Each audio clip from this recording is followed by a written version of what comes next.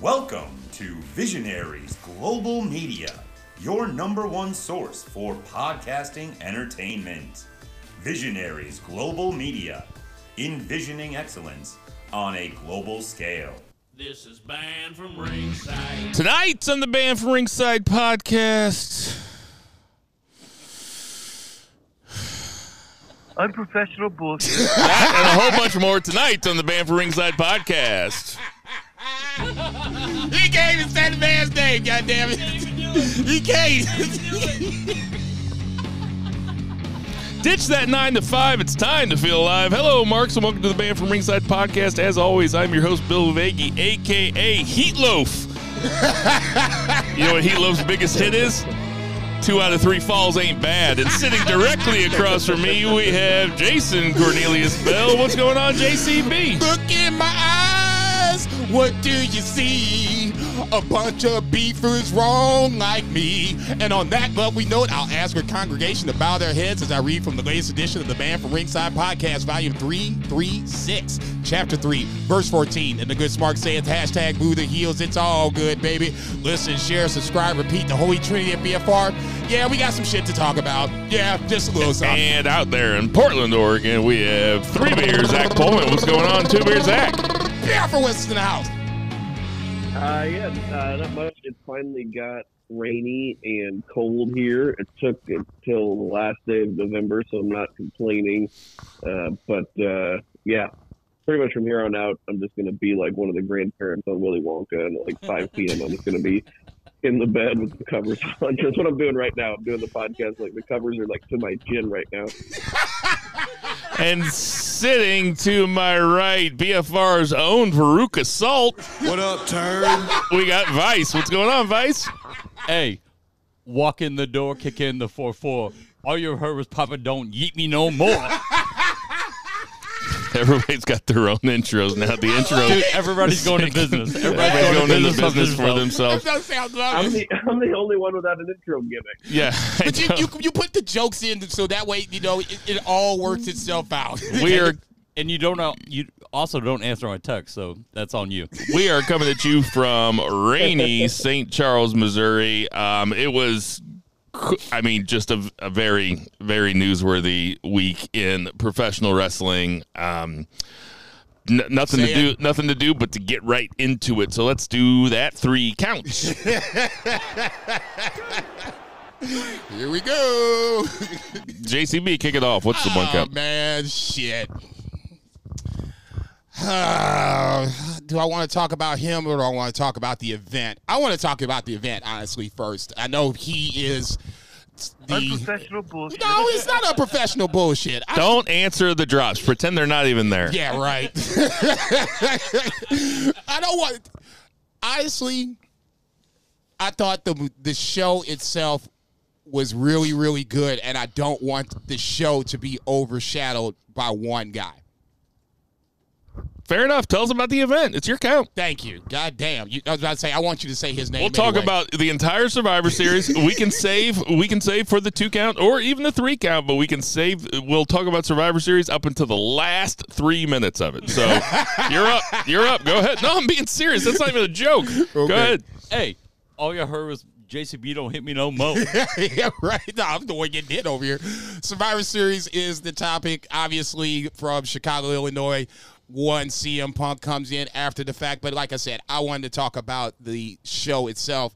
A really tight show, less than 3 hours, 5 matches total. Obviously, women's and men's book in the show. We'll start with the women's first. You had Team Bianca going over Damage Control. I thought, obviously, the story of the match was Bayley taking the bullet for Damage Control on the way to taking the L. And then, obviously, from that point, the speculation can start with when Bayley is going to get ousted from Damage Control, how is it going to happen, so on and so forth. I saw Bill Vahey saying that Charlotte was his MVP of the match. I don't necessarily disagree with that totally. Go ahead. I was just saying that I know what you're saying. This was on Friends of BFR Facebook. That was just when I was watching the event, and I was just talking about, in general, those were my power rankings for the women that were in the the event. That being said, Charlotte probably was the MVP of the match. Oh, okay. Well, I mean, Io Sky, but go ahead. Well, no, Io comes off the top, whatever, with the trash can. That they'll call back to the NXT War Games. They threw out a wild stat that Io's been in 5 War Games and Charlotte hasn't been in any. I was like, well, damn. Obviously a lot of that has been in NXT or whatever the case may be, but neither here nor there. It's credit to I did not Io. see that stat. That's amazing. Yeah, it really threw me off at that point. I was like, okay, interesting stat, but neither here nor there. I like Damage Control as a faction, and this match really showed why they're going to be a really good, dare I say, great heel faction going forward. They seem like they work together really well. Obviously, Bayley being the scapegoat in this match, it doesn't necessarily bother me too much. The only person I thought that really was sticking out in a bad way was kind of Shotzi. She felt like she was the odd person out to begin with and really stood out in ways that you probably shouldn't in a match like this. I thought this was a really good way to kick off the show. It got the crowd hot. I guess the right team went over. I don't necessarily have a problem with Bianca's team going over, especially the way they presented it, where Bayley took the bullet in, trying to help her team out. She takes the bullet and gets the L, and ultimately this will be long-term storyline of Bayley's ouster from Damage Control. Zach, did you like this match? Yeah, I thought the match was really good. Even though I lost on the prediction, they told a good story Nigga, we all did. within it. Yeah, we took the L on that. With Bayley basically taking the bullet for everybody throughout the entire match. Psychology of the match was a little off, just because it's always weird whenever they have the baby faces, basically getting the advantage. So basically every time a heel would come in, they would get cheered. And but I mean, lots of fun spots. I thought the standout, besides Io doing her trash can spot, which always pops me, was Bianca Belair, which I commented on Facebook during the event. She's pretty much a standout in everything that she does in life. It seems she's just fantastic at it, but she really stood out in this match with 9 other women. And it was an excellent opener, even if the psychology was a little wonky, and even if my prediction was not right. Coming out of it, we've got some interesting story, and they told the story with Becky and Charlotte, which has some real life roots to it as well, former best friends. So all pretty interesting stuff. So I was pleased with this match. We should not kind of look past how crazy a spot is it for somebody to do a moonsault off the top of the cage. That is a wild spot, and that's a wild spot for Charlotte to do. Io caught the most of it. She took a knee in the face pretty hard. This was a really fun match. It, Murray, the Murray Man Murray commented about 10 minutes in that it's kind of boring. It built up pretty nicely. It didn't start off mega hot, but it built up pretty nicely to a crescendo. I mean, the last 5 minutes were dope.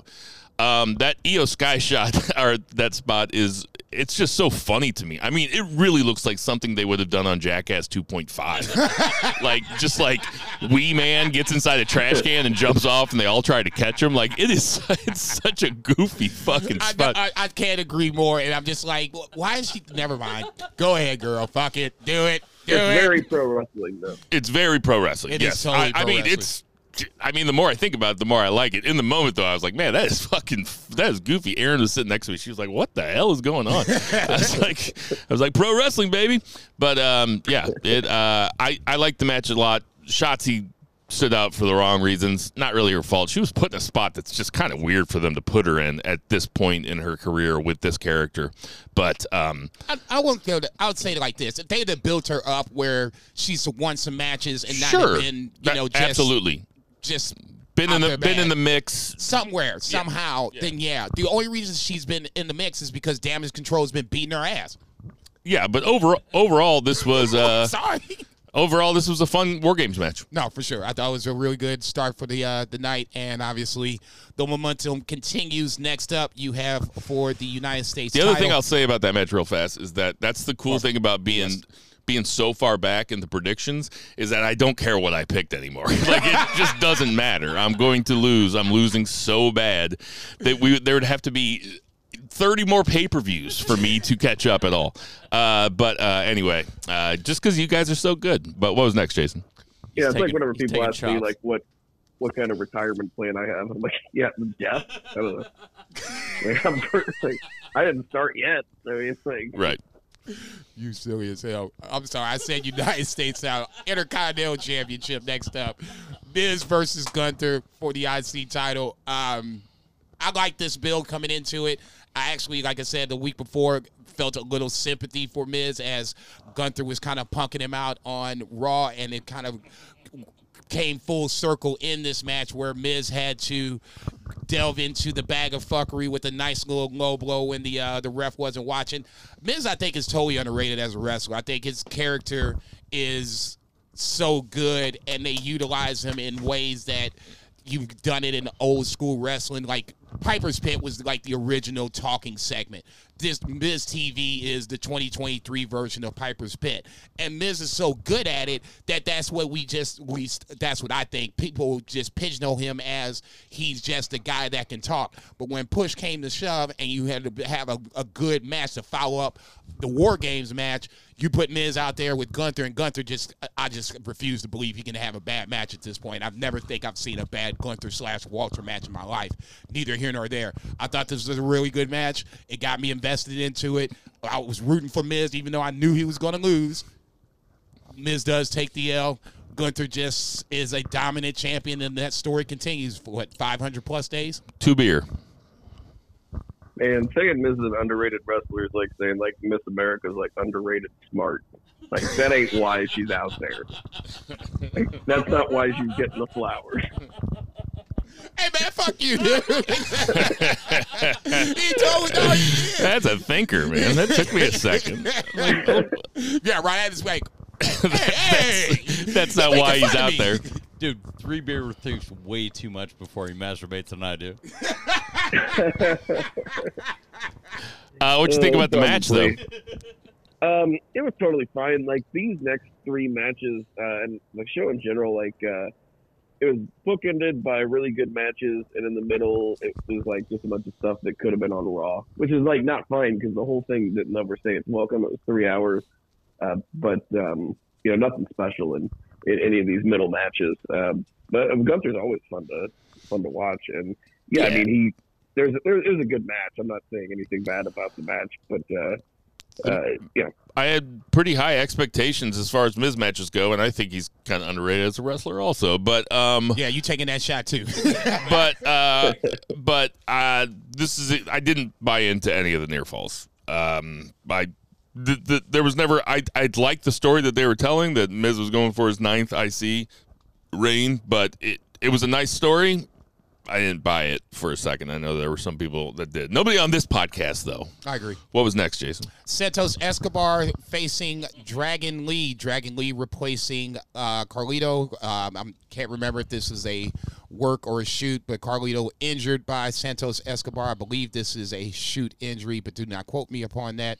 Neither here nor there. I thought this was a really good Lucha Libre match. I wasn't sure when Dragon Lee was entered into this match who was going to win. It really put me at a conundrum, dare I say, because obviously Dragon Lee is getting this push, but Santos Escobar just flipped heel, so you want to probably keep him as hot as possible moving forward. The rumors of Angel Garza and Humberto Carrillo are heating up to where now that when they lost on Tuesday night, I was thinking to myself, okay, this really starts to make sense. You can move him up if you want to and have Santos with the new crew. I thought, like I said, really good Lucha Libre match. Santos Escobar takes the dub clean as a sheet, and I love a heel that can win a clean wrestling match. Santos Escobar does it, and hopefully he's on his way to a nice mid-card run somewhere. What you think, Zach? Yeah, I mean, both these guys are really good wrestlers, and it seems like under the Triple H regime that he's kind of letting these guys go a little more. Like, Dragon Lee on TV has been having some excellent matches. And, yeah, definitely super fun. Stylistically different than anything on the show. And, yeah, it was a great match to just have in the middle of the show. Yeah, I think it's a good use of both these guys. Santos is the right guy to get the push. He fucking rules as a heel. I love him as a heel. And Dragon Lee can go. So it's nice to see them, getting behind a lucha guy that it seems like the fans are behind too. They had a run there of luchas that didn't really work out. Remember, there were 2 Sin Caras. We had, I was just getting ready to say that. was it Mystico? Mystico. Sin Cara, and she was like, oh, shit. It was Hunico. He was like 6 inches bigger than the old one. They just tried him out there. It's like, you know what? Go ahead. Dude, he's like at Chili's right now, working the fry side, just catching shots. They're like, hey, Hunico, can you jump off a trampoline into the ring? And he's like, yeah, I think so. They're like, okay, you're Sin Cara. Vince didn't give 2 fucks. 6 inches, nobody's going to know. What was next, Jason? Tell a woman that 6 inches they don't make a difference. Next up, you had the WWE Women's title match. Rhea Ripley defending against Zoe Stark. This, to me, was the low point of the night. I know we said that Miz had no chance. I love Zoe Stark. I shouldn't say love. I like her a lot. I think she's got a huge potential. Just the wrong place, wrong time for Zoe Stark to even try to be in a title match with Rhea Ripley. This was okay. I just don't think that Zoe's ready for this bright of a light just yet. I'm not saying she came up from NXT or too early. I just think that at least the bill for Zoe Stark just doesn't match the fact that she's in this match. I know she won the right to win this match. Yeah. Doesn't make sense. Didn't buy it for a single instant. Rhea Ripley retains. That's all I got. Zach? Yeah, I mean, good spot for Zoe to be in. She's challenging for the world title, and she's a good wrestler. And they had a pretty good match. It was, just kind of there, though, in the sense that she is not a credible challenger because she hasn't really been built up. But she's been in, kind of main event picture scene. So, but Rhea is just very dominant, and you really got to build up like a really credible contender, or you got to be like a Becky Lynch or something for us to really think that she's going to lose that title. Yeah, that's what I was thinking. I think that we're getting, well, I'll just throw out a prediction. None of my sources said this, but this is just me kind of going on off of what I see and what I feel. Say it's always good to keep your sources. I think that Bianca versus Rhea Ripley should be for the belt at Mania, and I don't know, Mania's starting to look pretty fucking stacked. Before this weekend, I probably would have said, Bianca versus Rhea could headline night 1 of WrestleMania. Doesn't seem like it anymore. I thought it was a big deal going to Raw, though, how Orton's first promo gets interrupted by Rhea Ripley. That was interesting and very cool, and I was like, I did not expect this, but I wanted this, and that's when wrestling's best. So, anyway, but I mean, exactly what Zach said. It's like they're going to have to reach back and grab somebody that's already been a title holder, or they really have to build somebody up from they need to start now, because nobody seems like they're going to take it off of Rhea.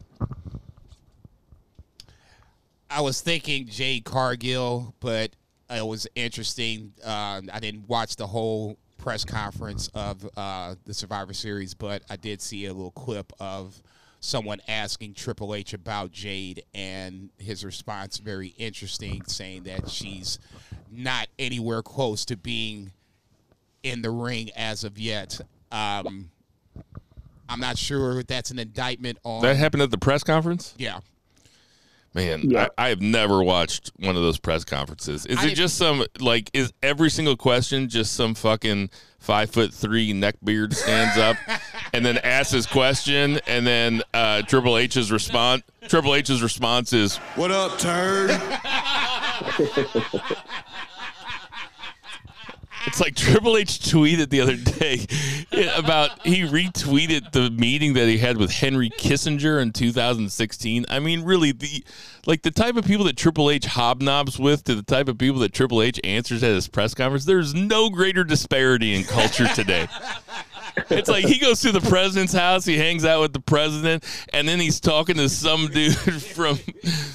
Rifle Select. Yeah, from unprotected unprotected share shot podcast or something. Dude, he goes to the Playboy Mansion and then just picks up random hookers. That's how it works. Anyway, yeah, sure, we could see Jay Cargill. That's fine. No, I'm not saying that. I'm saying that we're not going to see Jay Cargill. Ultimately, I don't think we're going to see her.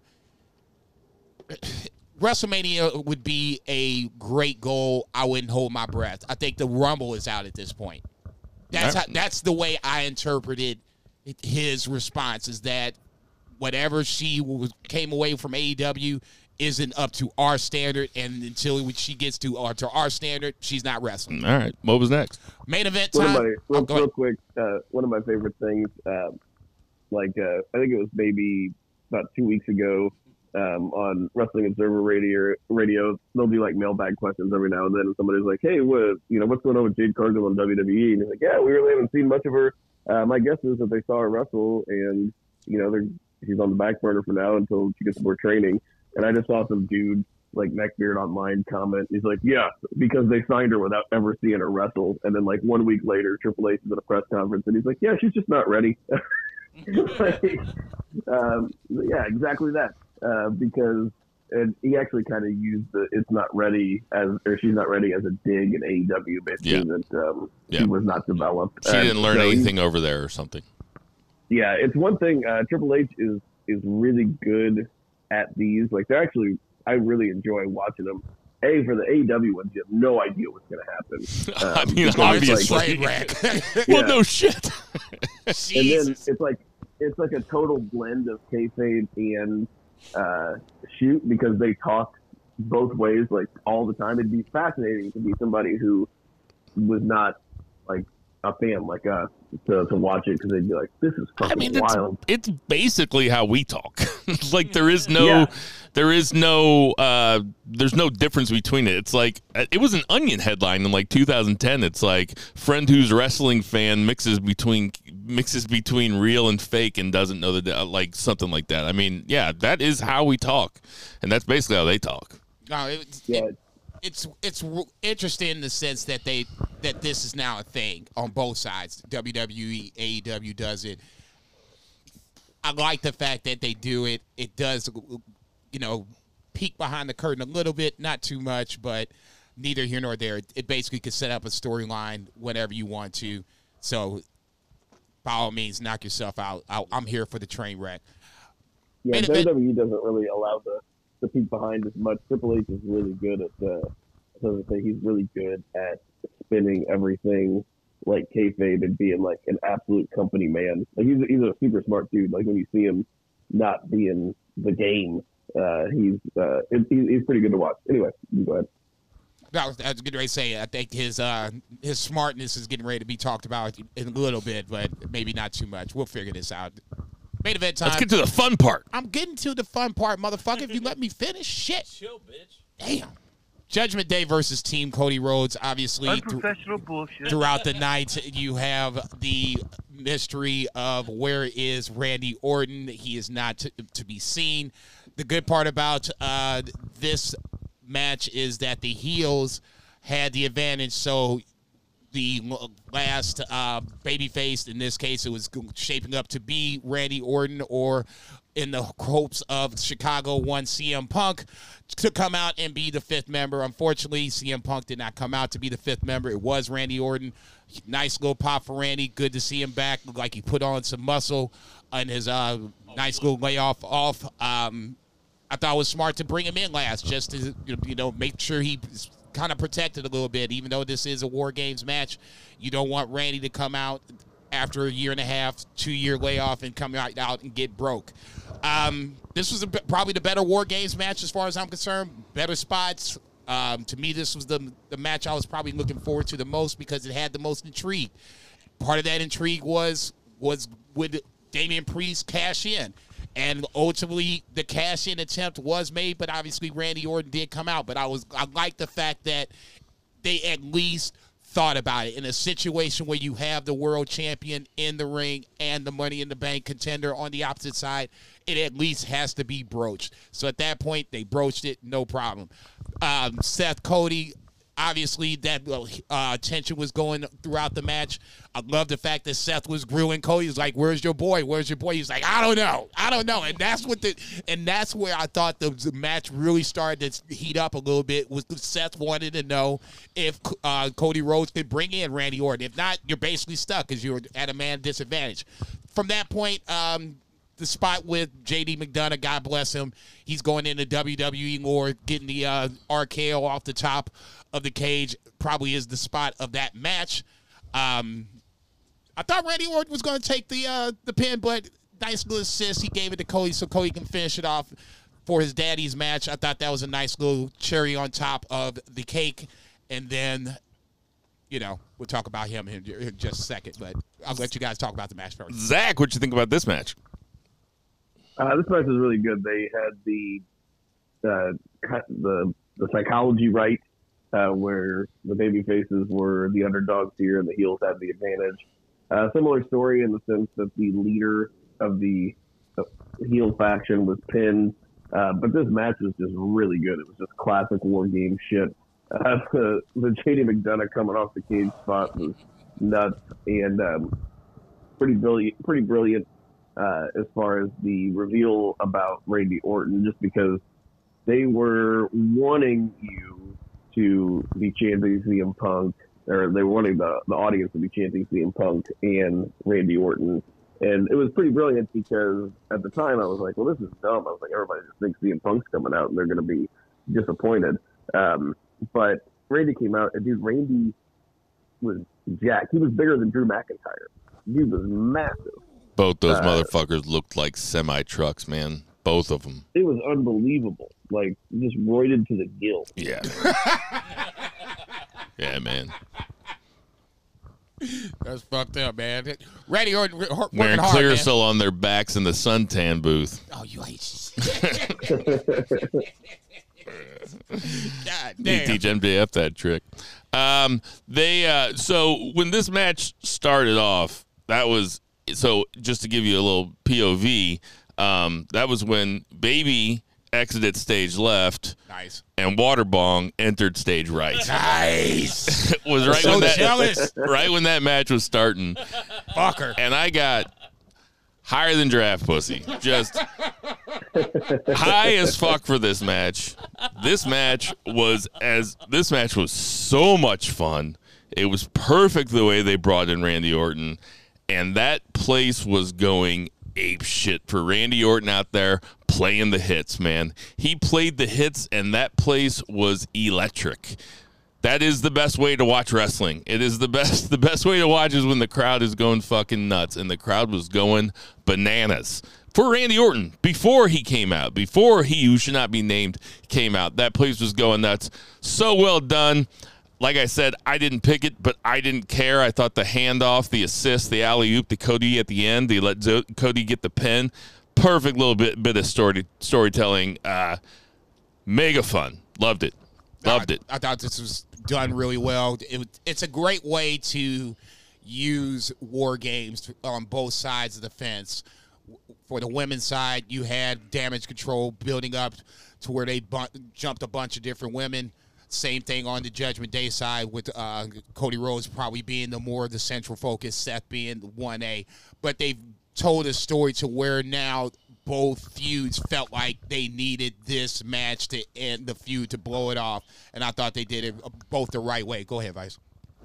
No, I was just going to say the bookend was great, but McDonough, he was the man of the match. Yeah, McDonough. He took a lot of bumps. He was taking a lot of bumps. Everything. I thought everything was really cool. All I was thinking was, even before Punk came out, I was like, man, WWE is a hot product right now. Like, it is fucking hot. It is white hot. And it was really fun. And then when it was just those 5 winners, holding up their arms. I was like, God damn. Oh, man. Raw is Oh, stacked. man. Yes. I was like, that is a fucking roster of Oh baby my God, faces. yeah. Jay Uso might be the least of the over of those baby faces. That's saying something. And Jay Uso's way over. over.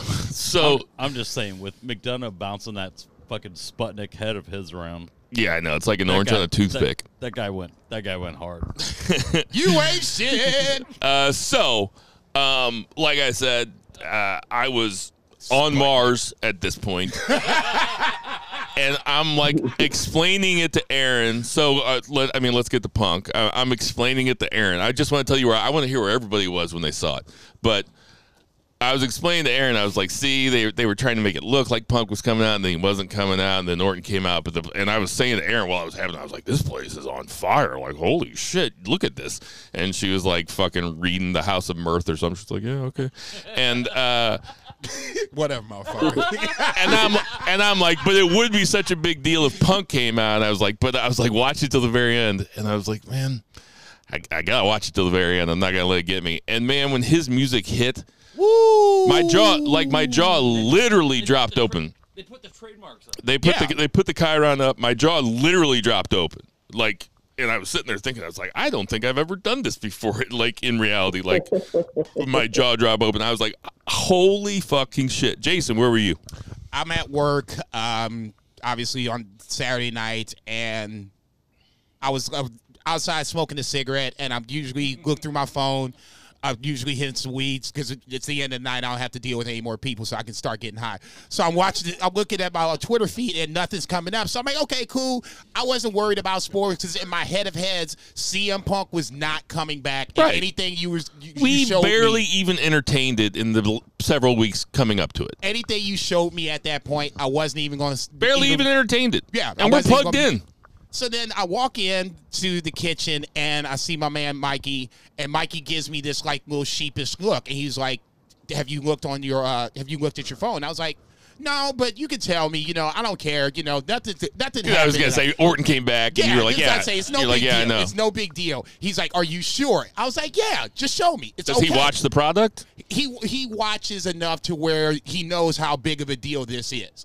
So I was like, yeah, you can show me, no big deal. So he shows me the clip, and it's it's the end of the match, and I see like the big wide shot, and I see the 5 guys in the ring, and I'm not sure who it is. I was like, okay, the babyface is one, no big deal.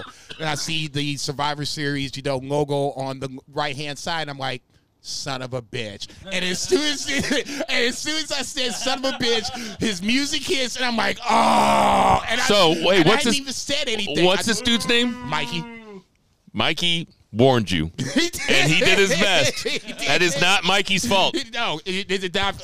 I just sat there and I watched it, mouth wide open, and just like, I can't believe this shit. I was mad for the fact that I was talking all that shit. I'm on Team Mikey. He really tried. He did. He totally did. God bless you, Mikey. I'll give him a hug tomorrow when I see him because he totally tried.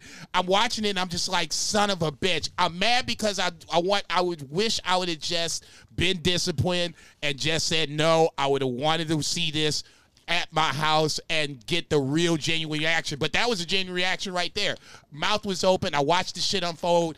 It was borderline surreal. It was, somebody said it was like somebody scoring a World Cup goal was the equivalent of the pop he got when he came back. It was ridiculous. Zach, how did you see it? I was watching live. I actually got a cold like the day before Thanksgiving, and so I was like just full of cold medicine, but otherwise sober. And I was just sitting here in bed watching and like on the computer, kind of dicking around. I got done, with the match and stuff, and I like picked up my computer and I was doing stuff. And my favorite description of it so far was yours on Facebook, Phil. Whenever you're like, I just got done getting so high before this, it felt like the end of the world. I mean, it really did. It really did. Dude, I was sober. I forgot that I said that, but yes, that is how it felt to me. I was like, holy fucking shit. That's amazing. I was sitting here totally sober, and I like completely like disassociated because like I saw the music kid. And I was like, that's not real. Because I had been thinking about it because, all the chants and stuff. And I was like, that didn't happen. And then it was just so weird. And then Tara walks in and she sees him. And I'm just like, and she's like, she doesn't know the whole history about him in WWE, though. And she sees him and she's like, she's like CM Punk. And she always likes to rib me because she thinks he's an attractive dude. And she knows that I think he's annoying. And My wife does the same thing. The exact same thing. And they're related, so yeah, they have a type. Women, man. Yeah. Yeah, but it's with me. It's with Vice. But she's like, maybe he'll be a good guy this time. I was like, I don't give a shit if he's a baby face or a heel. I was like, I just don't like it. Maybe he'll be a good guy this time. She called you a fucking mark, dude. Yeah, 100%. Yep. And he got worked up. Like, he worked himself into his shoot. He's like, I don't care. Yeah. I don't care. He was. Man, I was a mark in that moment also, man. I completely marked out. The funniest thing I saw was somebody tweeted, it's funny to watch wrestling fans from the outside because they'll be going nuts, and then you'll see the clip, and it's some bow-legged dude in an ill-fitting white T-shirt. Oh, man. I mean, there's that one guy. It's all good, shout man. out to him. Like, it was like, everybody was like so stunned. That one guy, he forgot every word except for the city that he was in. He just put his arms around Punk and he's like, Chicago. Like, he could have said anything. Like, he was on live TV and he just like kept saying Chicago. I'm not saying, say what's up to your boys or something, man. Shit, you sit with CM Punk. Shout out. Yeah, something. So let's just dig into it because obviously there's stuff to talk about, the business side of it. I would let our businessman over there talk about that. I want to talk about the wrestling side of it because for me, one of the biggest reasons I never thought Punk would come back is because I never thought that he and Triple H could ever get on the same page. Obviously, they had a come-to-Jesus moment where Punk said the right thing to make Triple H drop his guard. I'm sure Vince had to have something to do with it. I think Endeavor, the parent company of this whole thing, obviously UFC ties. I'm not going to sit up here and poo-poo that scenario where they didn't have some sort of say in this as well. All that being said, this just sounds like a scenario, at least for me, where WrestleMania is set in my mind. You have 2 nights and you got 2 main events set. Seth versus Punk in one night, Roman versus Cody in the other night. Now, how you get there, I'm not sure how you get there, and I don't necessarily care. But I think ultimately that's the first thing I thought about when I saw Punk, is that Punk was coming back for a title. That's the only reason he's coming back for. Roman is basically pretty much set with Cody, so you got one titleist, and you got Seth losing his goddamn mind post-match. Whether that's work or shoot, I'll let you call that shit. I think it's a work, but that's just me. Go ahead, 3 Beer.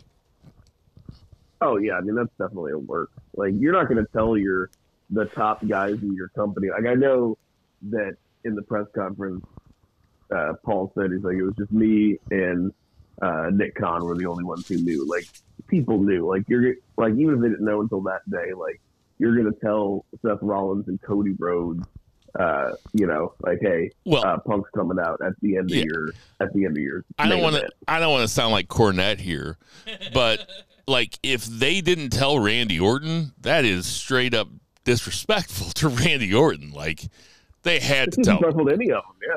Yeah, I mean, listen, people were marking out that night, and everybody was excited, and everybody was on the internet, and if some people saw Seth and they were like, and they got worked by it, yeah, like, you don't have to be the cool guy with your fucking hair slicked back, leaning against the Coke machine with your cigarettes rolled up in your fucking T-shirt, being like, you guys are getting worked. It's like, just let everybody get worked for a little while, man. It's fucking exciting.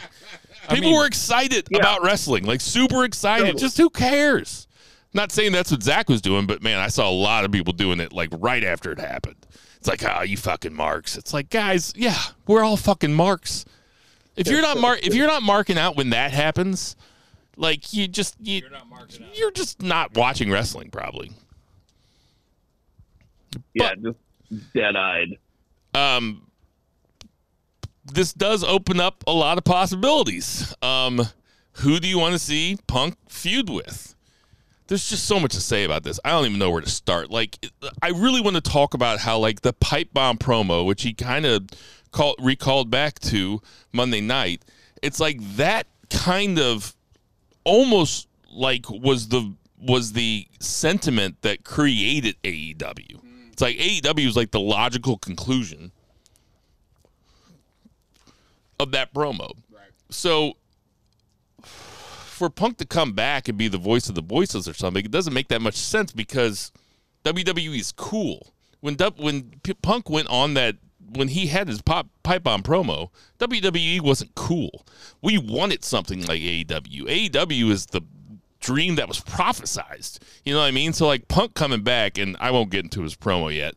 I don't know. It for as much as it popped me, and as much as I'm willing to see if it works, I don't know if it's going to. That was kind of my first thought. Go ahead, 3-Beer.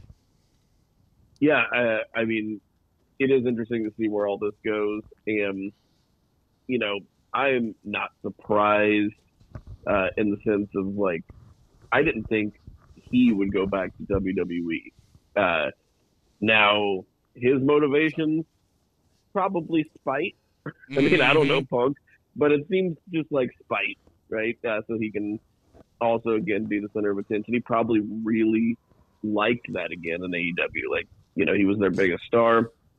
Also, you could tell even when he was in AEW, he knew he was the biggest star, and he didn't think anybody else there were actual stars. You know, like whenever he did his little rant with Adam Page, he says, this guy's never been anywhere, never done anything. And it's like, dude, Adam Page has wrestled all over the world, and right before he was the main guy in the company for, you know, a fucking year. And he had like a huge storyline for the year before that. So he's done some shit, but he has that sentiment that a lot of the WWE guys have, that if you haven't been to the show, you haven't been to the show. And so I just thought that he wouldn't go back. Now in WWE, they've got all the power, like, and Triple H has all the power. If Punk acts out, like, the dude's gone, and I'm sure he has to know that because they're not going to tolerate anything, because they don't have to kowtow to him because they're hot. Now, listen, yes. What, real quick, and also, you know, Tony was kowtowing because he's a big star and he was using them to help build the company. They don't need him to build the company. The company's built.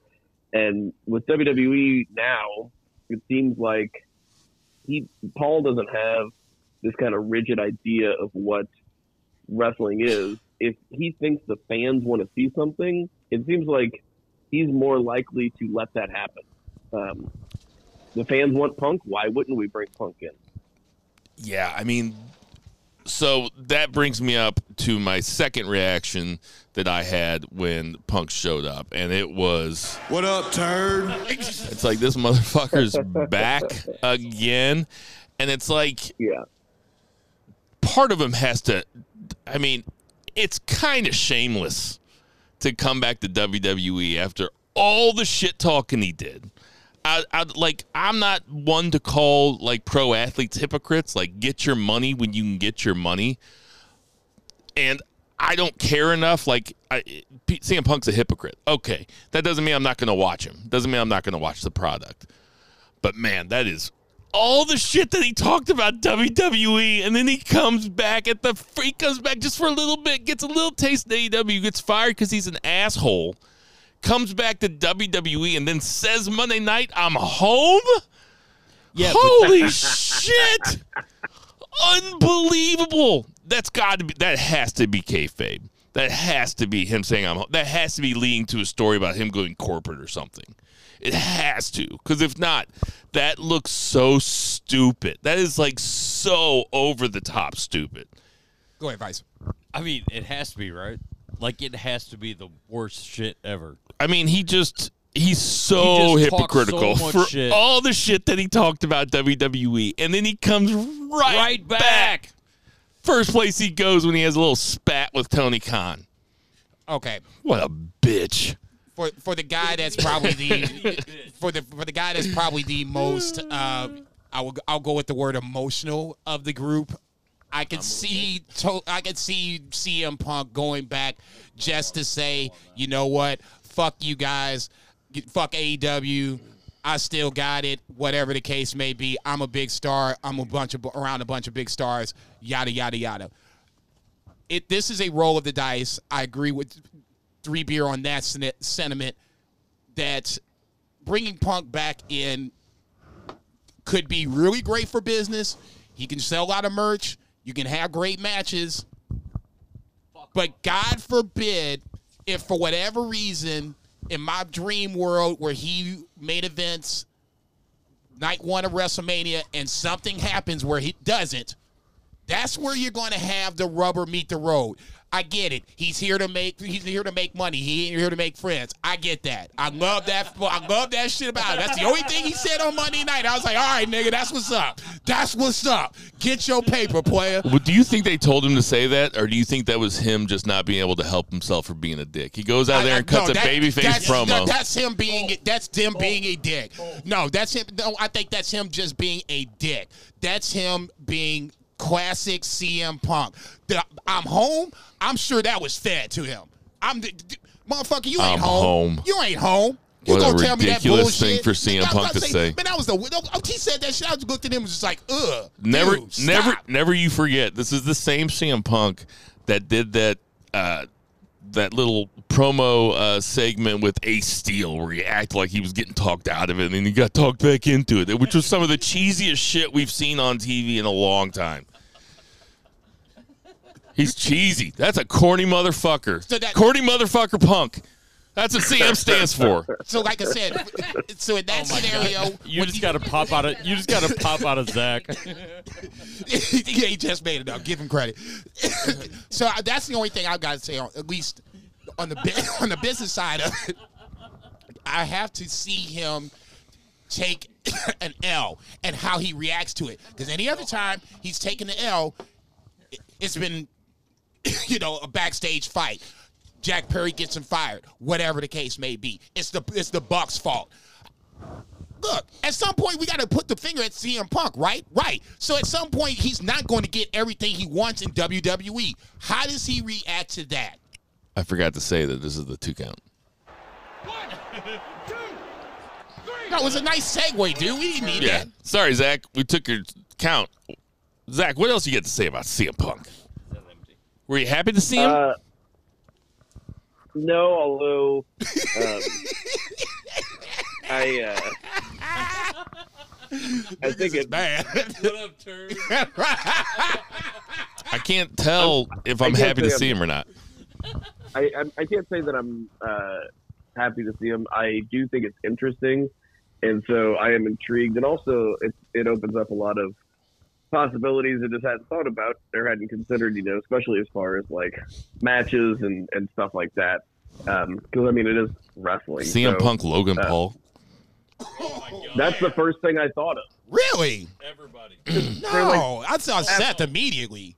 No, I mean, CM Punk Seth looks like that's probably where it'll go. But I mean, a CM Punk Logan Paul program, that could be cool. Yeah, when I thought about things that I actually want to see, like I was like, I want to see him wrestle Logan Paul because in that scenario, Logan Paul's actually the likable one, which is I was about to say, he would be babyface. And Logan Paul's, I mean, those two feuding would be the best in the world versus CM Punk. Oh! That's Logan Paul, baby. He's the best in the world.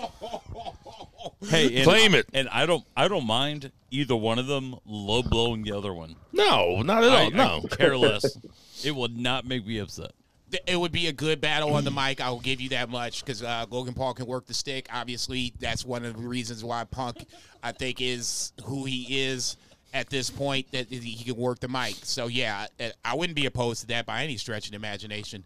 As far as I saw an intriguing matchup that I never even considered even whenever he went to WWE, but I saw a report right before the podcast that who knows the validity, but that WWE is trying to get Austin to come back for a match with Punk. that's a money match. That's a money match.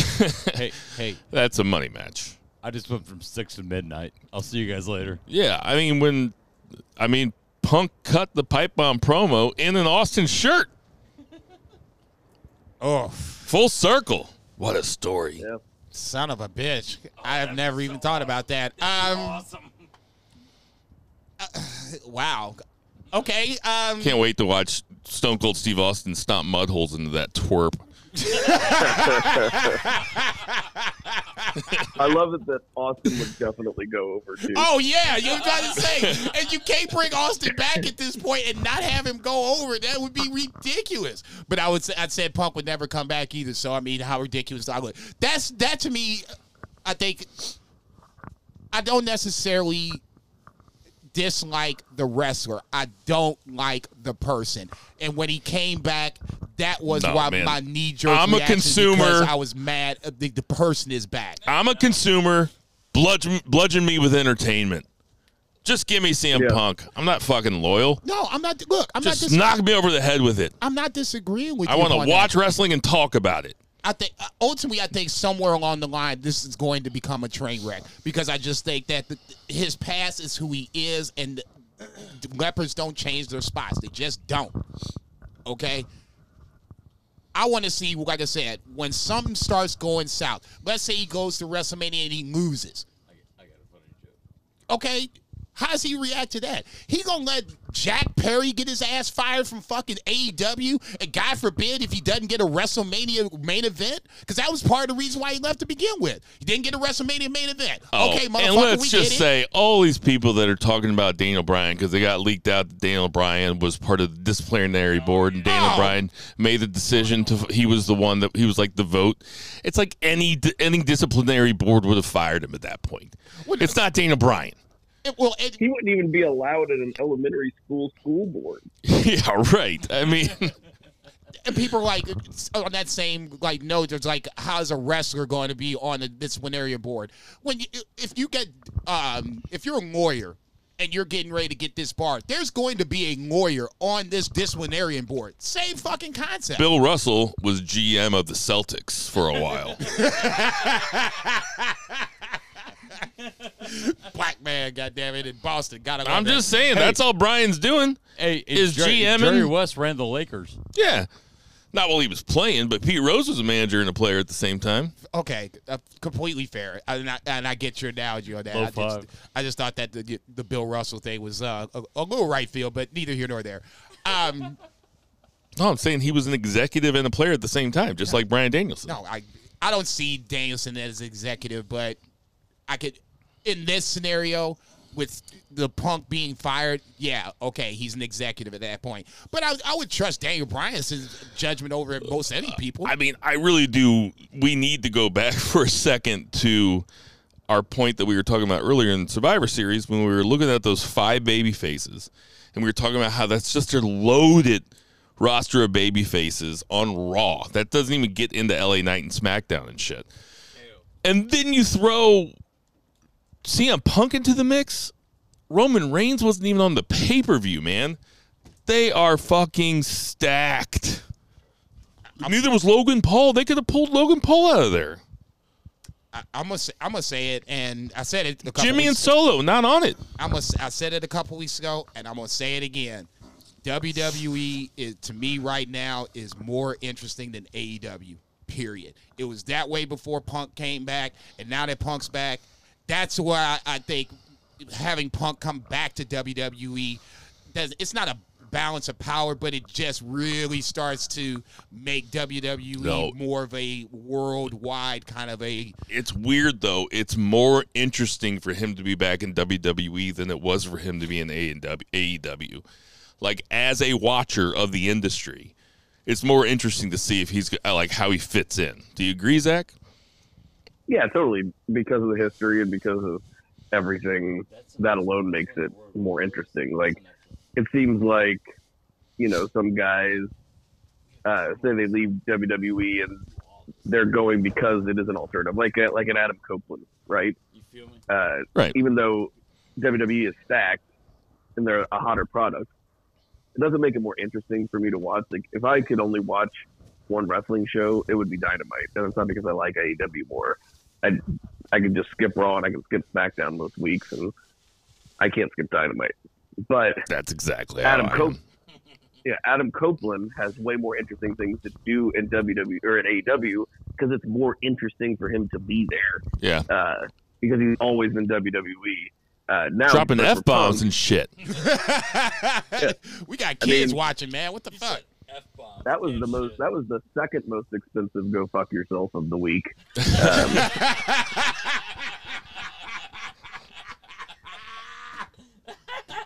But yeah. Anyway, I think it's more interesting for Punk to be in WWE because in AEW you're like, oh yeah, the matchup, he's there, he can get some young talent over, he can draw some eyeballs to the product. With WWE, it's like, what's gonna happen? Because like Jason said, I mean, his first promo is like, I've changed, and everybody booed him. Like he was over as hell, and everybody's cheering. They're happy to have him back. It's an event. And he says, I've changed. And then everybody in that building goes, boo, motherfucker, you ain't changed. Yeah. Shut your ass up. I mean, the last half hour of Survivor Series was fucking wild. It was a wild time. It was so entertaining. Like, I mean, Orton into Punk was just like, boom. I mean, like I said, it was literally, for me, watching the end of the match, when I finally went home and watched it, and then watched the entirety of it, the match itself was really good. The ending with Cody getting the pin was just a huge pop. You got the baby faces standing tall. Like you said, last week, it was the fucking Avengers, and I didn't really even trip off of it until they were all five in the ring. They were beating everybody down. I was like, damn, this motherfucker's right. McIntyre was on the other side. Yeah, I was like, damn, they are the Avengers. Look at this Finn shit. Balor was on the other side. The guy with the Money in the Bank was on the other side. It was literally, like, that's your next champ, most likely, is Damian Priest. if you want to go Justice League versus the Legion of Doom, we can go that route. I'm just saying, too. that's a stacked roster. It is. And Punk coming back just makes it that much The dude more that gets the deeper. most heat in the company was on the other side, too. It was Dom. Like, we're not even talking about them. Like, that is a hot product. It is. It's. I would say this. Triple H gets a lot of credit, and I think it's well deserved. I do there's too. Things that I wish he would do better. The women's division being the one thing. It's like night and day to what it used to be. We never used to talk about WWE like this. We were always disappointed. This is a totally different. It was always disappointing. Yeah, always something like, oh, well, they should have did. And it hasn't been like that since KO fought Austin at WrestleMania or NXT takeovers. I mean, there's those. But that was Triple H too, though. Yeah. So I'm not going. My point. I'm not going to sit up here and give him the Booker of the Year by any stretch of the imagination, but I will. Billy Corgan? Yeah, exactly. He was about to say that's the dude I want to hang out with. I will Joey say. Janela. Hey, Joey Janela might be too a little well for me, man. I said, y'all doing what? I'm out, man. Did you see Did you see his tweet? I don't get on Twitter, but I saw somebody share it on Reddit. He tweeted, he's like, I'm on the GCW disciplinary board. He's like, God forbid if you smoke crack without me. I'm like, man, hell no, dog. It's like, we're good here. Don't worry about it. That ain't right. Oh, shit, that's good. Right. That's good. That ain't right. Oh, so y'all smoking crack here. All right, I'm going to go ahead and get up out of here. Do your thing. Hey, BFR, Sport Loco drug dealers. That's right. That might be a little too much for me. I'm very intrigued with Punk, as much as I hate to admit it. And I'm glad I did see the spoilers, because God bless you. And I'm looking at you, Mike Fernandez. There was motherfuckers that was just like, I don't give a fuck if you watched it or not. Did you see? Look who's come back. Look at this. Look at that. I had Twitter page just blown up. Tender Mahal gave me a very polite, "Are you watching?" But he does that. He'll do that from time to time. No, he hit me up that same night too. He's like, did you watch? I was like, I already know. It was like, I already know the spoiler. I was pissed at that point. That's a good enough warning. That's a good enough warning. Did you watch? Are you watching? Because that could be a lot of different things. Yeah, that could just be a joke. True. Go ahead, guys. He sends me that all the time, but it's always like you porn. With a link. Did you watch? They don't call him Tender Mahal for now. nothing. I will say a little statistic that I saw as well. There it is. Here it comes. Here it comes. No, this is not what you think. When back last year, whenever they gave Jey Uso like that main event tag, right? Like he main evented against Roman Reigns, way early, before the bloodline, like during the pandemic, like main event Jey Uso, and you're like, yeah, okay, like main event. Jey Uso main evented WrestleMania this year. He main evented SummerSlam against Roman Reigns, and he just main evented Survivor Series. So if he main events Royal Rumble, he'll main event every Big Four pay-per-view. I would assume he'll be in the Royal Rumble. It's a great nickname. It's really good. Main event Jey Uso sounds cool. It was so ironic, and just to piggyback and that's sticking too. Yeah, just to piggyback on what Three Beer was talking about during the pandemic when they named him main event Jey Uso, it was just kind of like yeah, he's main event Jey Uso. I was not giving him the time of day to where it's like when you call like your little nephew big guy. Okay, big guy. And then 15 years later, he's like 6'4", would that be a 260. great? It's like, oh shit! I mean, that would be a great nickname for some dude. It's like, oh yeah, my boy Bo and main event are coming over. You're like, who? It's like my buddy main event. You'd have to be like that. That's got to be the coolest dude in the world. Okay, that motherfucker is the shit. Either that or he's just like friends with Top Dollar. And they all got pre-rolls. You bring a Top Dollar over, you better bring a pre-roll with your ass. Main event smells like he always just put a blunt out on his boots. We spent 15 minutes outside of Bill's front house because we're just smoking and just dropping dollars. Main event always putting the blunt out on his boots. Unbelievable. Line of the show thus far. Jesus Christ, that's great. Yeah, unbelievable. Any other thoughts on CM Punk before we move on? Because we've talked for a long time about WWE. No, I'm good. I just, like I said, I wish I'd just saved the spoiler, but it's here. We're here. I'm seeing what's next. It's exciting. Give a letter grade to Survivor Series, Zach. I'll go B+. Ditto. Bro, that last 30 minutes, that pushes it over. That's an A. That's an A pay-per-view. Rhea versus he drags it down like the Titanic. Man, nicely paced, short. That's a popcorn match. You gotta have that match. I'm not good. You said it was a squash. You said grade the pay-per-view. Was that not on the pay-per-view? Yeah, and I guess I didn't really put the Punk return's a big deal. I'll agree with Bill. A-. How about A-? Okay, we'll meet in the middle. Yeah. All right, A-. All right, let's get to that 3 count. 1, 2, 3. Bargaining over my damn grade. Oh, you guys got 4. I got 3. So I'm not even. Thanks for that extra point. Not even adding it up anymore. Fuck it. Don't say me and Zach still in this. I'm not saying you can throw your number out if you want to. All right, we had a pretty decent Rampage on. I know we say that every week. Rampage has been pretty decent lately. Capped off with a Yuta Shibata main event where Yuta goes over Shibata to win the ROH Pure Championship. Did you watch this match, Zach? I did. Yeah, this was surprising because Shibata's just kind of held that belt for a while. I guess outside of storyline, Shibata has to go back to Japan. I don't know if it's a visa issue or whatever, but I guess he just didn't want to take the belt with him and put it on ice, and gives Yuta something to do, and also like Yuta is definitely the weakest link. He's the young boy of the Blackpool Combat Club, so him having the only guy that have a belt right now, kind of. He just keeps forging and forging, forging and forging, and forging and forging himself in combat. Just forging. He's forging.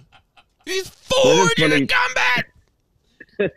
It is funny to have such a shit heel just be the pure champion because he, did it with the low blow. And I don't know. I think that pure belt I'm all for consolidating, getting rid of belts, but that pure belt, I really like the fact that it is a different type of match. And it's kind of like the Heritage Cup in story. NXT. Agreed. Yeah. Yeah. Yeah, it's cool. Yeah, I like it too. Yeah, well, I mean, Wheeler Yuta, I guess he's kind of growing on me. I guess he's leaning into it. I don't know, just being a little wiener. No, he was like, look, you know, the promo he cut in the early in that show, it was basically like, you know, you guys don't like me, you think I'm a dick, but yeah, I'm a dick. And I was thinking about you. I was like, Bill Bayhigh, this is for you. I wish I would have saved Twerp. I already called Punk a twerp. I wish I saved it for Wheeler Yuta. Yeah, but I was about to say he's more corny twerpy. motherfucker Punk and twerp Yuta. Looks like they're giving on the Collision. Looks like they're giving Daniel Garcia a little push, even though he's losing a bunch. Like they're telling the story with him losing and being down about it. So I'm cool with this. Claudio and Daniel Garcia had a pretty fun match, as you would expect from them too. What you think of it, Jason? Claudio goes over, but it just kind of just reinforces the Daniel Garcia storyline of just he's feeling like he's a joke, even though he knows he's better than that, and the professional wrestler in him feels like it's kind of quaking in his boots, ready to come out, even though he's still a sports entertainer in certain aspects. So in this scenario, I was disappointed, not surprised that Garcia lost, but I thought this match was really, really good. It was a nice way to kick off Collision. What you think, Zach? Yeah, I mean, two great wrestlers. And, you know, overall, Garcia is questionable in kayfabe of why he's in the tournament. And it's kind of questionable why he's gotten a lot of his opportunities outside of storyline. We all know why, because Daniel Garcia needs to be put in the spotlight because he's fucking fantastic and he's like one of the future stars of the company. Yeah, it's like they don't show his record anymore. Gee, I wonder why. Yeah. I will say, kind of a classic. At first, whenever Bryan Danielson announced it with Tony Khan, and they're like, "This is going to be a tournament for the ages," you know, and I'm like, "Oh," I was like, Bryan doesn't want to go to Japan and do the G1, or he doesn't think he can do the G1, so like Tony's going to bring the G1 to him, and that's awesome. This ain't the G1. It just ain't. Like G1, everybody's in it. The champion's in it. All the top guys are in it. This ain't the G1. It's a good tournament. There's some really good wrestlers. I'm enjoying it. But that's where the comparison stops. The fact that it's a round robin tournament. Just not. Well, it's not the G1. If they wanted it to feel like the G1, they would have like 3 matches on Rampage every week, or like Rampage would just be 2 matches from the tournament or something like that, and like give an entire block to just the tournament, because then like you get the round robin feel. Yeah, and everybody would be in it. I mean, Omega, Page, Jericho, MJF. Right, but when it shows up in the middle of a Collision or in the middle of a Dynamite, like, you know it's for the tournament, but it just feels like a match. Yeah. Does that make sense? No, It does. It does. I'm enjoying the matches. I would be lying if I said otherwise. There's one coming up that I can't wait to talk about because I enjoyed the fuck out of it. But we had House of Black go over Gravity and Commander. Top Flight, Darius Martin shows back up. No, Dante showed back up. Sorry, Dante showed back up. Let me see here. I don't know. Anything to say about that? Any of that? It's good to see Dante back. I mean, I remember watching him take that spot where he broke his leg, ankle, whatever it was, and it was just shifted the wrong way, kind of like Jordan Travis a couple weeks ago against North Alabama. But yeah, it was brutal, and the fact that he's even back and he wrestled on Dynamite, and they're a fun team. No, if it wasn't for the Acclaimed are the AEW 6-man trios champions, whatever you want to call them. Top Flight and Action Andretti would be a good replacement if you wanted to move them. They can never be heels, though. They could never be heels. Zach, what do you think? I like that team. I think that's an excellent team. Yeah, that's all I have to say about that. Hobbs and Callis backstage. Hobbs is now wearing a shirt that says Big Black and Stacked or Big Black and Jacked? Big Black and Jacked. Anybody can get it. I'm like, God damn. And Callis I'm telling you, Callis in those pay-per-views or in those promo spots backstage, I mean, is giving off some real slave owner vibes.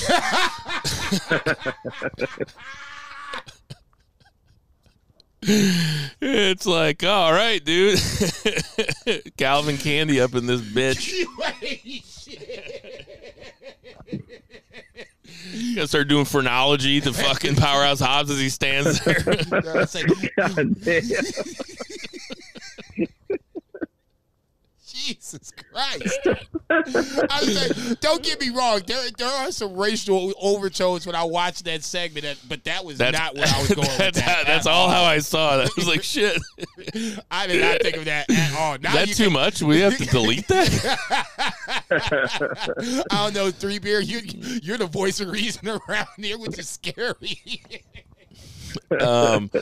FTR and the Righteous fight. Then we have Ricky Starks and Bill do a promo.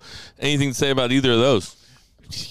Why are we bringing the Righteous out? Come on, man. You know, I'm not saying they're a joke at this point. You can't lose to MJF and then bring them over to FTR and expect me to even believe they have a chance.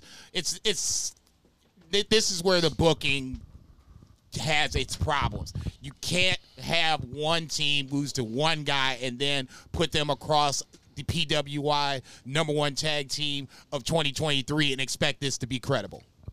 I gotta say, Go ahead. if you didn't bring up the fact that they lost to MJF solo every time they get brought up, I'd probably never remember.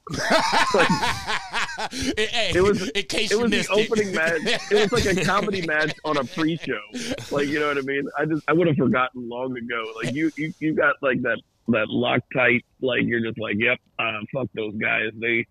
It's so funny. Like they're done forever. I carry shit like a grudge, baby. Exactly. I'll say this: they have the worst music in all of wrestling. Absolutely atrocious. I hate it. They have go away heat for me. I hate them. Not that bad. Julia Hart's got really terrible music too. I'm just saying that fake ass Evanescence shit. Get that fucking shit out of here. I hate it so much. I don't necessarily mind it. I don't mind either of them. Yeah. But I don't think of it as like actual music. Like it's not like I think it's fine for entrance music. Yeah, that's right. right. Exactly. Whoever sings that song just catching strays, man. Right. I don't think of it as music.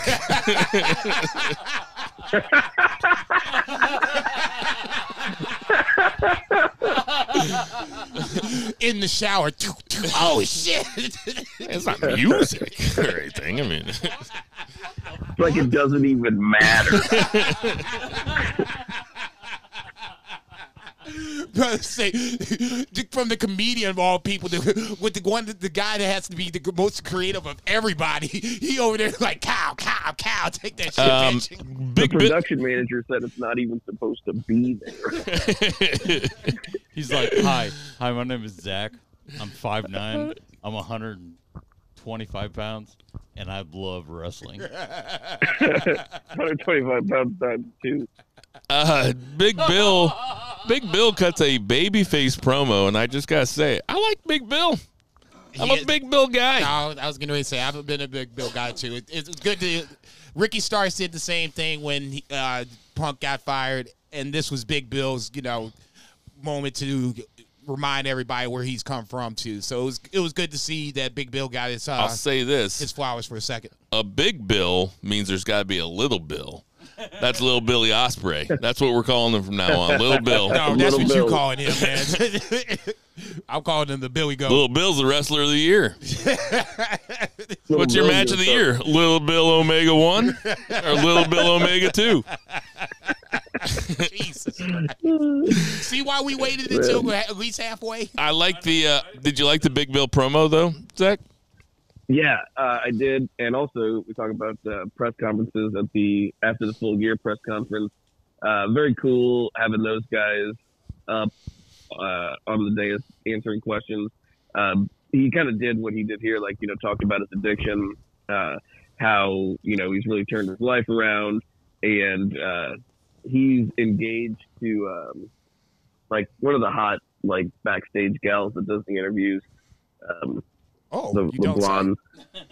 Yeah, and that's so funny because Ricky Starks had like that exact same reaction.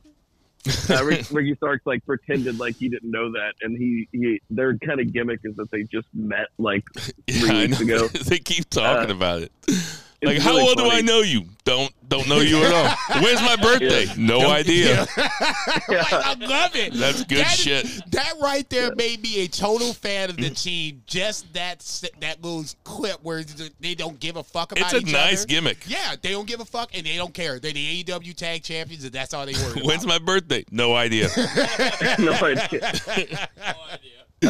I am right now listening to John Moxley's book, and he was roommates with Big Bill back whenever they were starting out, and it was funny because Big Bill started after him, and when Moxley wrote his book, this was like, right in the pandemic era, and Big Bill had not, gotten better, and he was writing the book, and he's writing about meeting him, and he's like, I know, he's like, you're probably thinking, because he's talking about like hanging out and drinking with him and stuff, and he's like, Big Bill, I forget what he called him. He called him his real name, but he's like, he's had some problems William.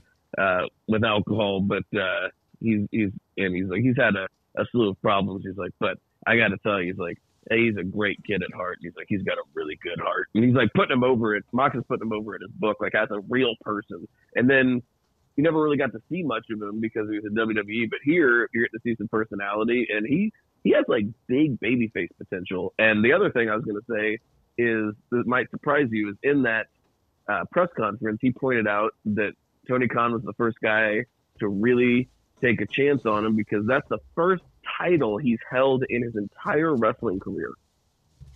Yeah, I was going to say that we always thought that Enzo and Cass would be NXT champs. Never happened. Moved to the main roster. Never happened. Both got released. Went to Impact. Never happened. So yeah, the fact that he's now a champion for the first time is a little weird. So but like an indie promotion never even put a title on him. Wow, that's wild. So I walked away for a minute. So you said that Moxley and Big Bill were roommates? Yeah, when like FCW era, like.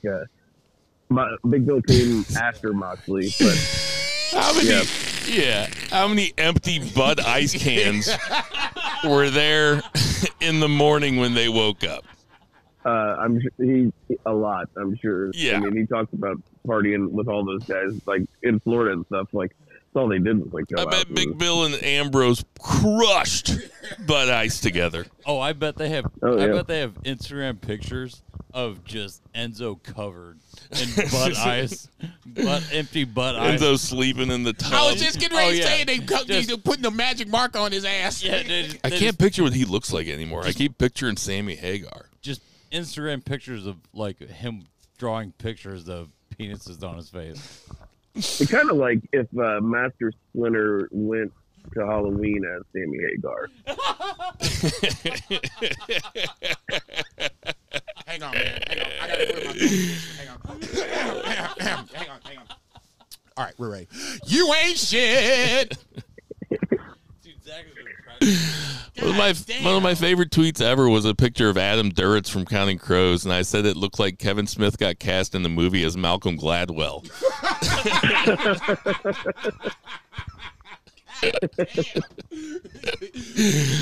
Kevin Smith walking into the grocery store. Oh, my leg. Fuck him.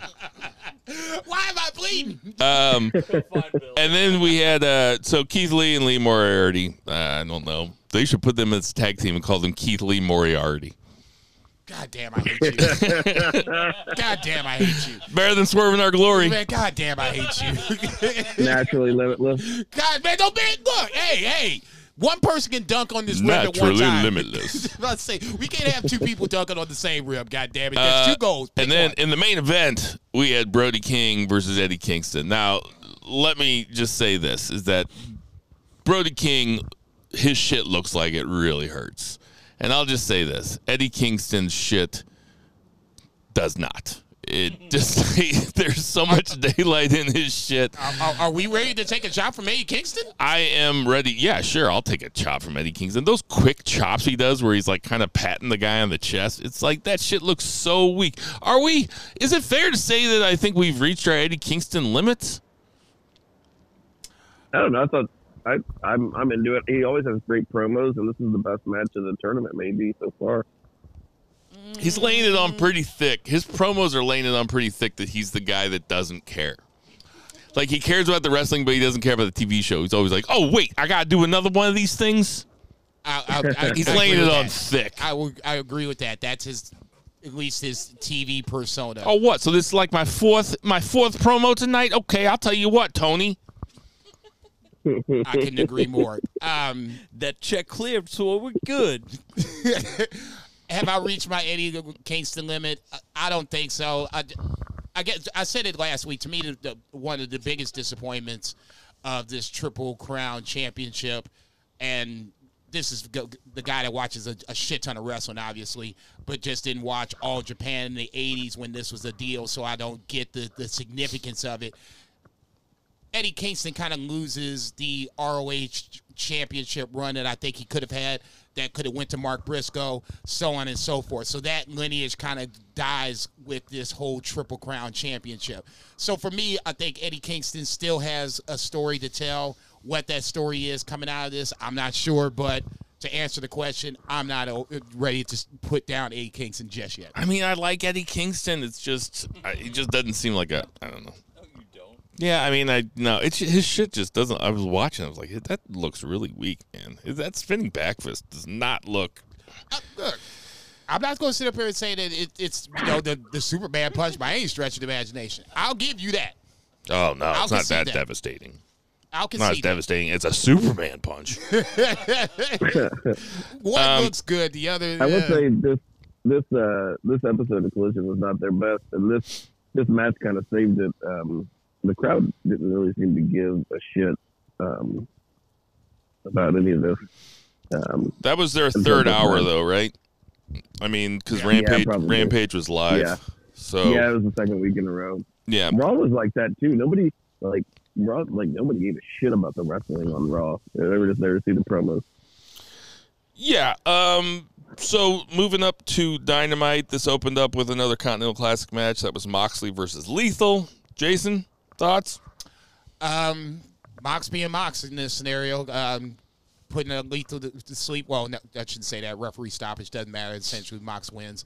I kind of agree with Zach on this one, where it doesn't feel like it's the G1 because the top guys aren't in it. And Jay Lethal, God bless him, amazing wrestler, great ROH ties. But in this scenario, he feels like he's there to drop points. He's the Yujiro of the G1 at this point, and that's a goddamn shame. He's a jobber. Yep.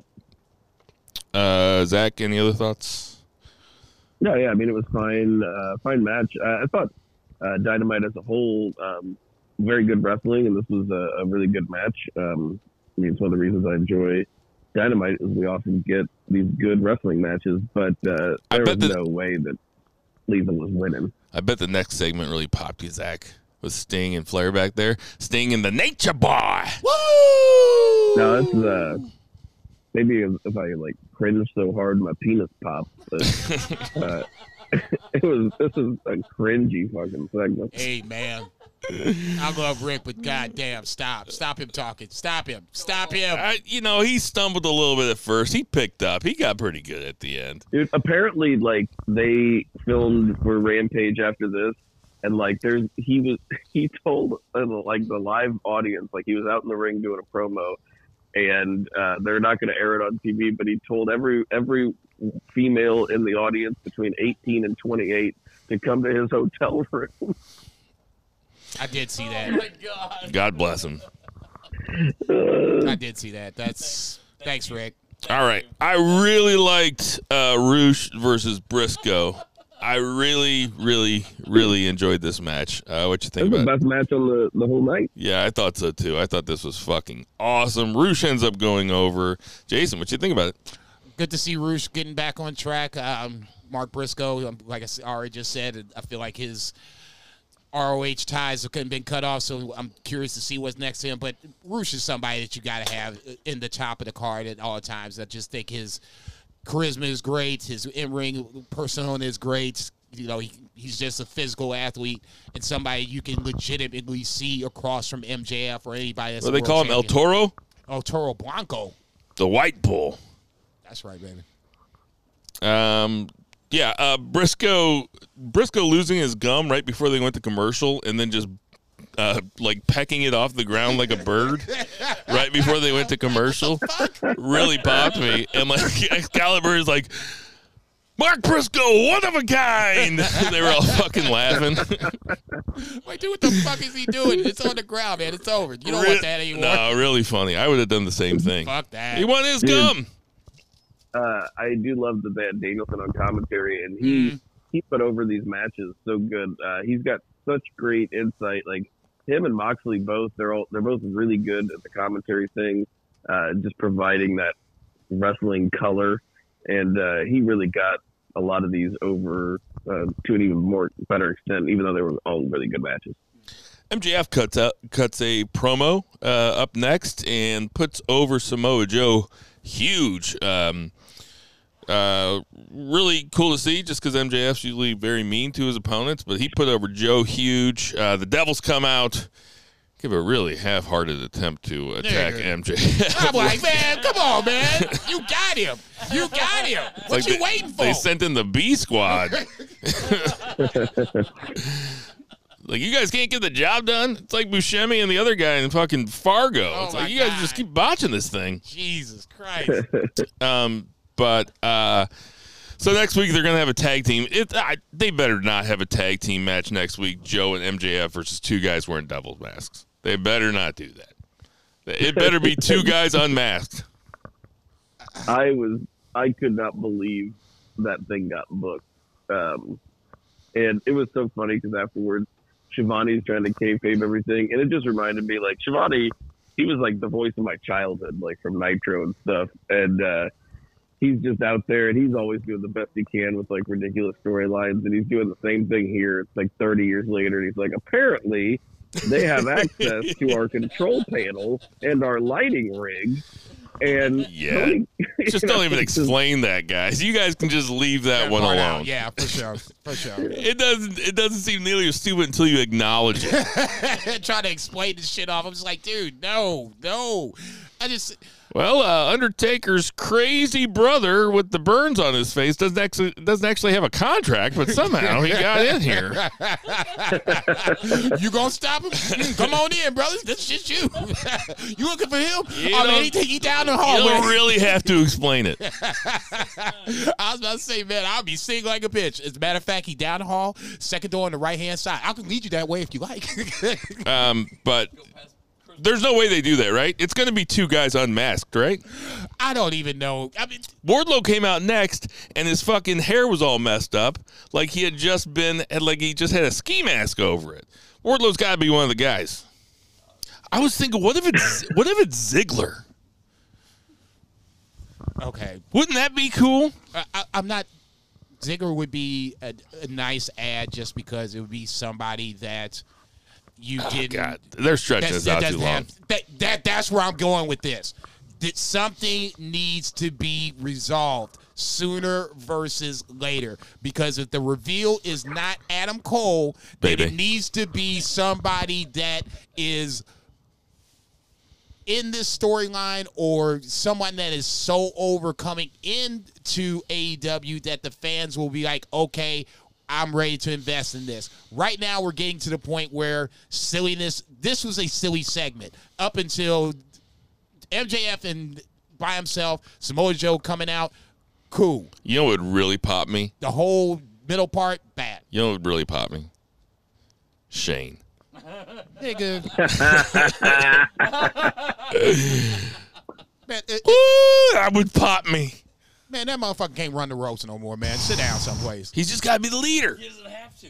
Oh, Jesus. No. Like, Don't do that. Don't do that. I feel like this would have been resolved if Adam Cole wouldn't be hurt. I think we would have already had this wrapped up and it's being stretched out because the entire storyline's being stretched out. I really hope it's just fucking Yano and he just looks at the hard camera and puts his shoulders up. Dude, come on, man. Come on, man. Come on, dog. Don't do that. That's not cool. Right. So Wardlow versus AR Fox was next. Wardlow destroys poor AR Fox. Get your passport, boys and girls. That's all I got to say. Top Flight and the Hardys and Brothers Zay have a 3-on-3 match. Any thoughts about either of those? No. Any thoughts about either of those, Zach? I mean, again, I really like the Top Flight Action Andretti trio. Were they going to have a match? Didn't they get confronted by Lucha Brothers and Vikingo? No, it's Commander. It's not Phoenix. Oh, my bad. But still, I mean, yeah, stunt double. Yeah, I mean, Commander will play Phoenix, and I'm still looking forward to that match. So that looks awesome. Yeah, that match could be fucking awesome. Yeah, it should be tons of fucking fun, like my man would say. Julia Hart versus Sakura. Looked like there was a little bit of a botch on this, but the I like moonsault finish was definitely off. I like Julia Hart as champ, though. I do. What you think, Zach? Yeah, I mean, the match wasn't anything special, but Jason found it very hard to believe that we picked Julia, and I was like, oh man, I was waiting to hear what he had to say about it whenever I listened to the podcast last week because he was so incredulous he couldn't believe that we picked her. But it's like for me, the reason is not because I'm a big Julia Hart fan. She's definitely got a lot to learn, but she's also picking up steam, and you strike when the iron's hot, and she's got momentum, and I think you got to make stars, especially now. So I think this can help make her. In retort, I'll just simply say this: I get what you're saying, and it makes sense. Britt Baker's just entered the chat, and she's wondering why she hasn't been anywhere involved in anything of sorts. Because she's the devil mask. Get the fuck out of here. Okay, that's all. That's really what I think it is. Britt Baker's the devil. She's one of them. Dude, that ass is not that good. I don't know how many devils there are. We don't know. 3 of them came out. None of them. There was the devil. Christian Cage jobbers. and Edge have a segment together. Christian was his fucking smarmy heel self. I'll say it again. Christian doing work. Christian talking about how Edge grew up without a father. I'm like, God damn, dude. I'm like, man, what the fuck? This motherfucker here. Unbelievable. And I'm just sitting there looking at him like, oh, so you're He's going like, to punch him right wait. now? It's like, so my dad became your dad. Just hold on a second. You're like a brother to me. I'm like, you ain't going to punch this motherfucker, dog? Fucking so smart. Right now. Man, I really thought that when Edge said, go fuck yourself, I thought that he should have said, Judy hated your guts. That's what he should have said because they were talking about Edge's mom. I asked this 3 weeks ago. 3 weeks ago, how long would it take for him to say, "You don't have a dad"? Yeah, I mean, calling them the patriarchy is so good. So chef's kiss. Mwah. that is so good. The whole video package where it counts from, like you said it last week, and I watched it again, and it's just so fucking funny because Christian Cage's character is so over the top, just the guy you want to see get his every single time. This time I was just like, when he said about the you didn't have his dad, they zoomed into Adam's face, and I'm like, okay, so you ain't gonna punch him right now? Oh, we gonna have to wait. All right, fair enough, motherfucker. Guess we gonna have to wait. Ain't no way in real life you would have somebody say that and not immediately get a reaction. God bless, the booking or however you want to do it, the setup for it. The go fuck yourself was the cherry on top. That's great. We're gonna get the match next week, even better. But for me, this is just classic Christian Cage. It has nothing to do with the title, which is the only part I don't like until next week. But the build to it has been pretty fucking good. Christian just doing work, like you said. Zach, who's better all time, Christian or Edge? Oh, man, come on now. It's definitely Christian. Man, come on, y'all, stop. See, y'all got some serious recency Love bias going that. on. Okay, No, Y'all got some I've been saying serious that. I've been saying that forever. That has been my take forever. I know you have. I think know you have. Zach has too. I think it's Edge's take too. Ain't this a Man, bitch? Edge is a really bad actor. I'll just say that, man. That motherfucker cannot act. I was about to say you So saw how. there's a movie out there that he's in that I want to watch. It's the what? Is it Money Plane or something? Yeah. The one with Frasier? We should do a watch along on Money Plane. Oh, let's do it. Let's watch Money Plane. That's what I was going to say. You saw how he only did like that one movie, whereas Miz has done like 6 or 7 Marines. That's all I'm going to say. Those are all WWE movies, though. Yeah, we got a Edge Mystery was in Science Money Theater that movie. Who's got more Exactly. movies out there? Go ahead, Vice. If Okay. Bill and Zach had a finisher, you know what it'd be called? No hair toe. The no hair tone. Oh no! I will say You I ain't will shit. say this was the best segment on the entire show Oh, easily. Yeah. by far. Because Yeah. it was just Christian. This is the best thing that happened in wrestling this week. CM Punk came back. Let me come over here. Let me raise my leg up on that. I could listen to Christian heel off for hours at a time. That could be like I could go to sleep with it, like some people go to sleep with ocean waves. I'm sorry. I don't laugh too much, man. He would say something to be like, "Damn, that motherfucker ain't shit." Have to get Chris is Justin right again. now googling like how many kids does Henry Kissinger have? Like,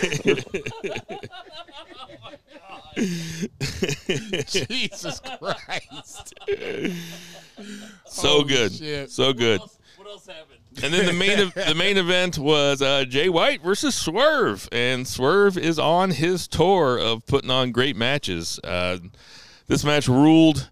I still give match of the night to Roosh and Briscoe, but I did love this match. Jason, what you think of it? This was my favorite match. I think it just for the fact that you had 2 heels, even though Swerve is universally over with fans no matter what. God bless Prince Nana. We were wondering where he was last week, and he comes crutching on out, at least bringing Swerve to the ramp. And then Selling obviously it. He's He's selling God, it. That's dude. old school. That's old school manager shit. I love the fact he came out Selling with the crutch injury. and still did the Swerve dance. That to me was at least one of the highlights of the night.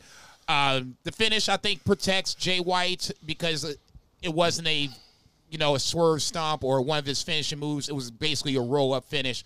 So in that scenario, you protected Jay White in the loss. I said it last week. I'm gonna say it this week. It's Swerve and Mox in this gold block, I guess, or is this the blue block? I don't even know which block it is. Doesn't matter. I'm calling blue it. blockers. Okay, yeah. Turn everything gold. So there you have it, folks out there in TV land. Get you some glasses. They're sweeping the land. Remember what I said? Now I'm a hip hopper. Yeah. Go get your son blue blockers. It's gonna be Swerve versus Mox. The winner of that is gonna win the block. I'm standing on that. Both are just white hot right now. My name is Geek. I put them on as a shocker. Man, I love these blue blockers. You remember that infomercial?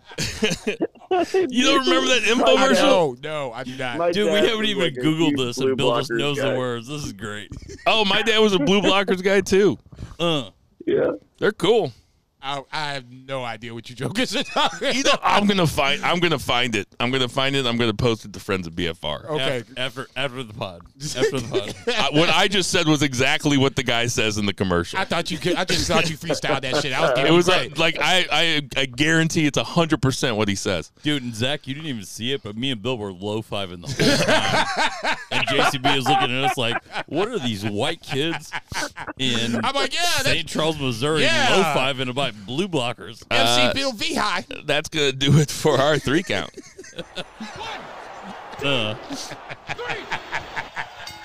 All right, just some odds and ends. Some shit that happened on Raw. Seth and McIntyre get into it. McIntyre headbutts Seth when he tells him that Jay is getting the title shot next week.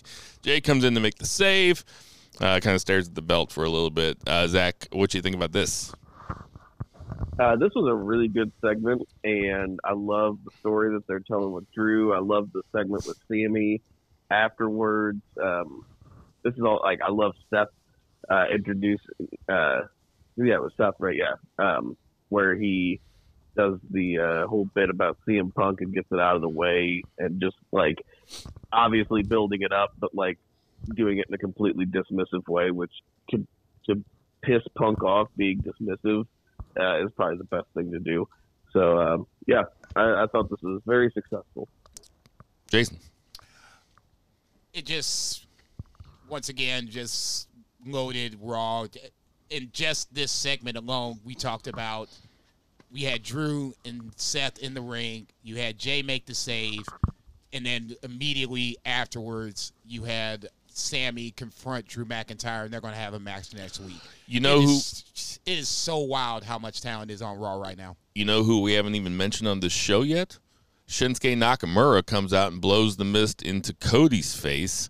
Shinsuke, another guy, big enough to have a legitimate feud with Cody, something for Cody to do between now and the Royal Rumble.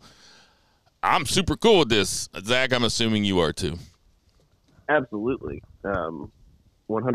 I was like, man, what heel shit? He spit that red stuff all over Cody's nice suit. Oh. That's what I'm talking about. Building up Nakamura, it was key, though, if you were going to do this. Yeah. You couldn't have had the Nakamura that we saw last year, 2 years ago, and put him in front of Cody, and people would accept this as a feud. Yeah. I think now I'm on board with this, too. I know Cody's going to go over, but I want to see how it goes. For sure. What else do we have here? Oh, my bad. Who the fuck is Jelly Roll? Yeah, I don't know. Motherfucker, who are you asking? Shit.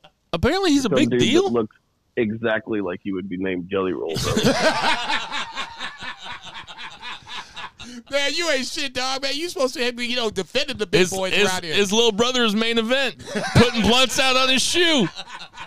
I was like, Randy Orton went over there at one point, I guess, tapped him up. He's like, oh, yeah, you smell good. Who's over? Yeah. Hey, who's over there? All those people do is just like do vignettes where they're just flipping skillets.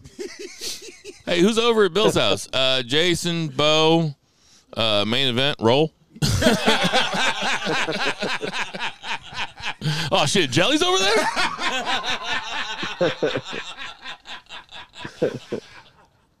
Man, you ain't shit, man. I swear to God. And then NXT, Wesley wins a four-way versus Cameron Grimes, Johnny Gargano, Bronson Reed. Wesley goes over. Pretty fun match to put on the main event of NXT. Did you get a chance to watch it, Zach? Unfortunately not. I actually just watched AEW right before we did this. Did you watch this, Jason? Yes, I did. Knew Wesley was going over, but it just a matter of getting from point A to point B. I thought this was a really good use of all four guys. This match made me want Cameron Grimes to go back to NXT, and at this point, I don't think it's a knock to go back to NXT. Nah, he should go back. I agree. Carmelo Hayes and Trick Williams kind of gets pushed off another way. Well, they found out it's Lexis King, or Lexis King admitted to it or something, but so we're still waiting to see that get paid off. Nathan Fraser versus Ilya Dragunov fucking ruled. Ouch. I'll say the man just said he ruled. liked Baron Corbin's life, dude. Chill out. What the fuck? It was really good, and Baron Corbin's sit-down promo right after it was fucking money, dude. God, I hate that motherfucker. Was fucking money. Baron Corbin was money. He is really good right now. So if you haven't watched that, go out of your way and watch it. This is banned from ringside. Hey, everybody, we got some birthdays this week. So 2 weeks in a row, I forgot to mention Jason's birthday, and then I slid it in right at the very end of the podcast last week. But we forgot to wish our friend Jason happy birthday. Happy birthday, Jason. I just want to take some time out. No, really. I fucked up. It's my bad. My bad. But that motherfucker's what? 30 days? How many candles did you blow out this year? That's not even the joke. How many candles did you blow out? Just say, let's go with the nice round number. I'll say that and leave it at that. All right. Happy 40th. Hey, Zach, you're not here, but the weirdest thing is that Bill's on his knees. You ain't shit. We got some birthdays this week. Christian Either is a round number, 88. Pretty round. It's a round mouth. That's what it is, a round mouth. Jesus Christ, 360 smile. Christian is 50. Naomi is 36. Remember her? Yeah. Knockouts world champion, baby. Yep. Victor, it seems like it's his birthday all the time. It's all the time. Anyway, Victor is 43. Remember From the Victor? Ascension? Yeah, from the Ascension. No, this is the first time we talked about him No, this year. we celebrate his birthday all the time. No, we do not. Hiromu is 34. Larry Zbyszko He is alive. is 70. The living legend. Yes. Yeah. Still Dynamite Kid is 65. What would it have been 65? Well, that's what I meant. Hey, everybody, we know there's tons of podcasts for you. So we appreciate you listening to our podcast. For my beautiful family in there, for Tender Mahal, for Murray the Murray Man Murray, for Lucha Chris, for Patriot Double check. Pat, Triple check. for Vice, for My nigga, check. Two Beers Zach Pullman, Check.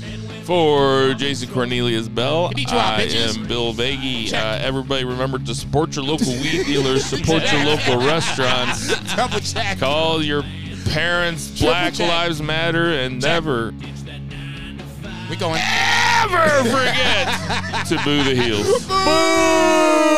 Bitch.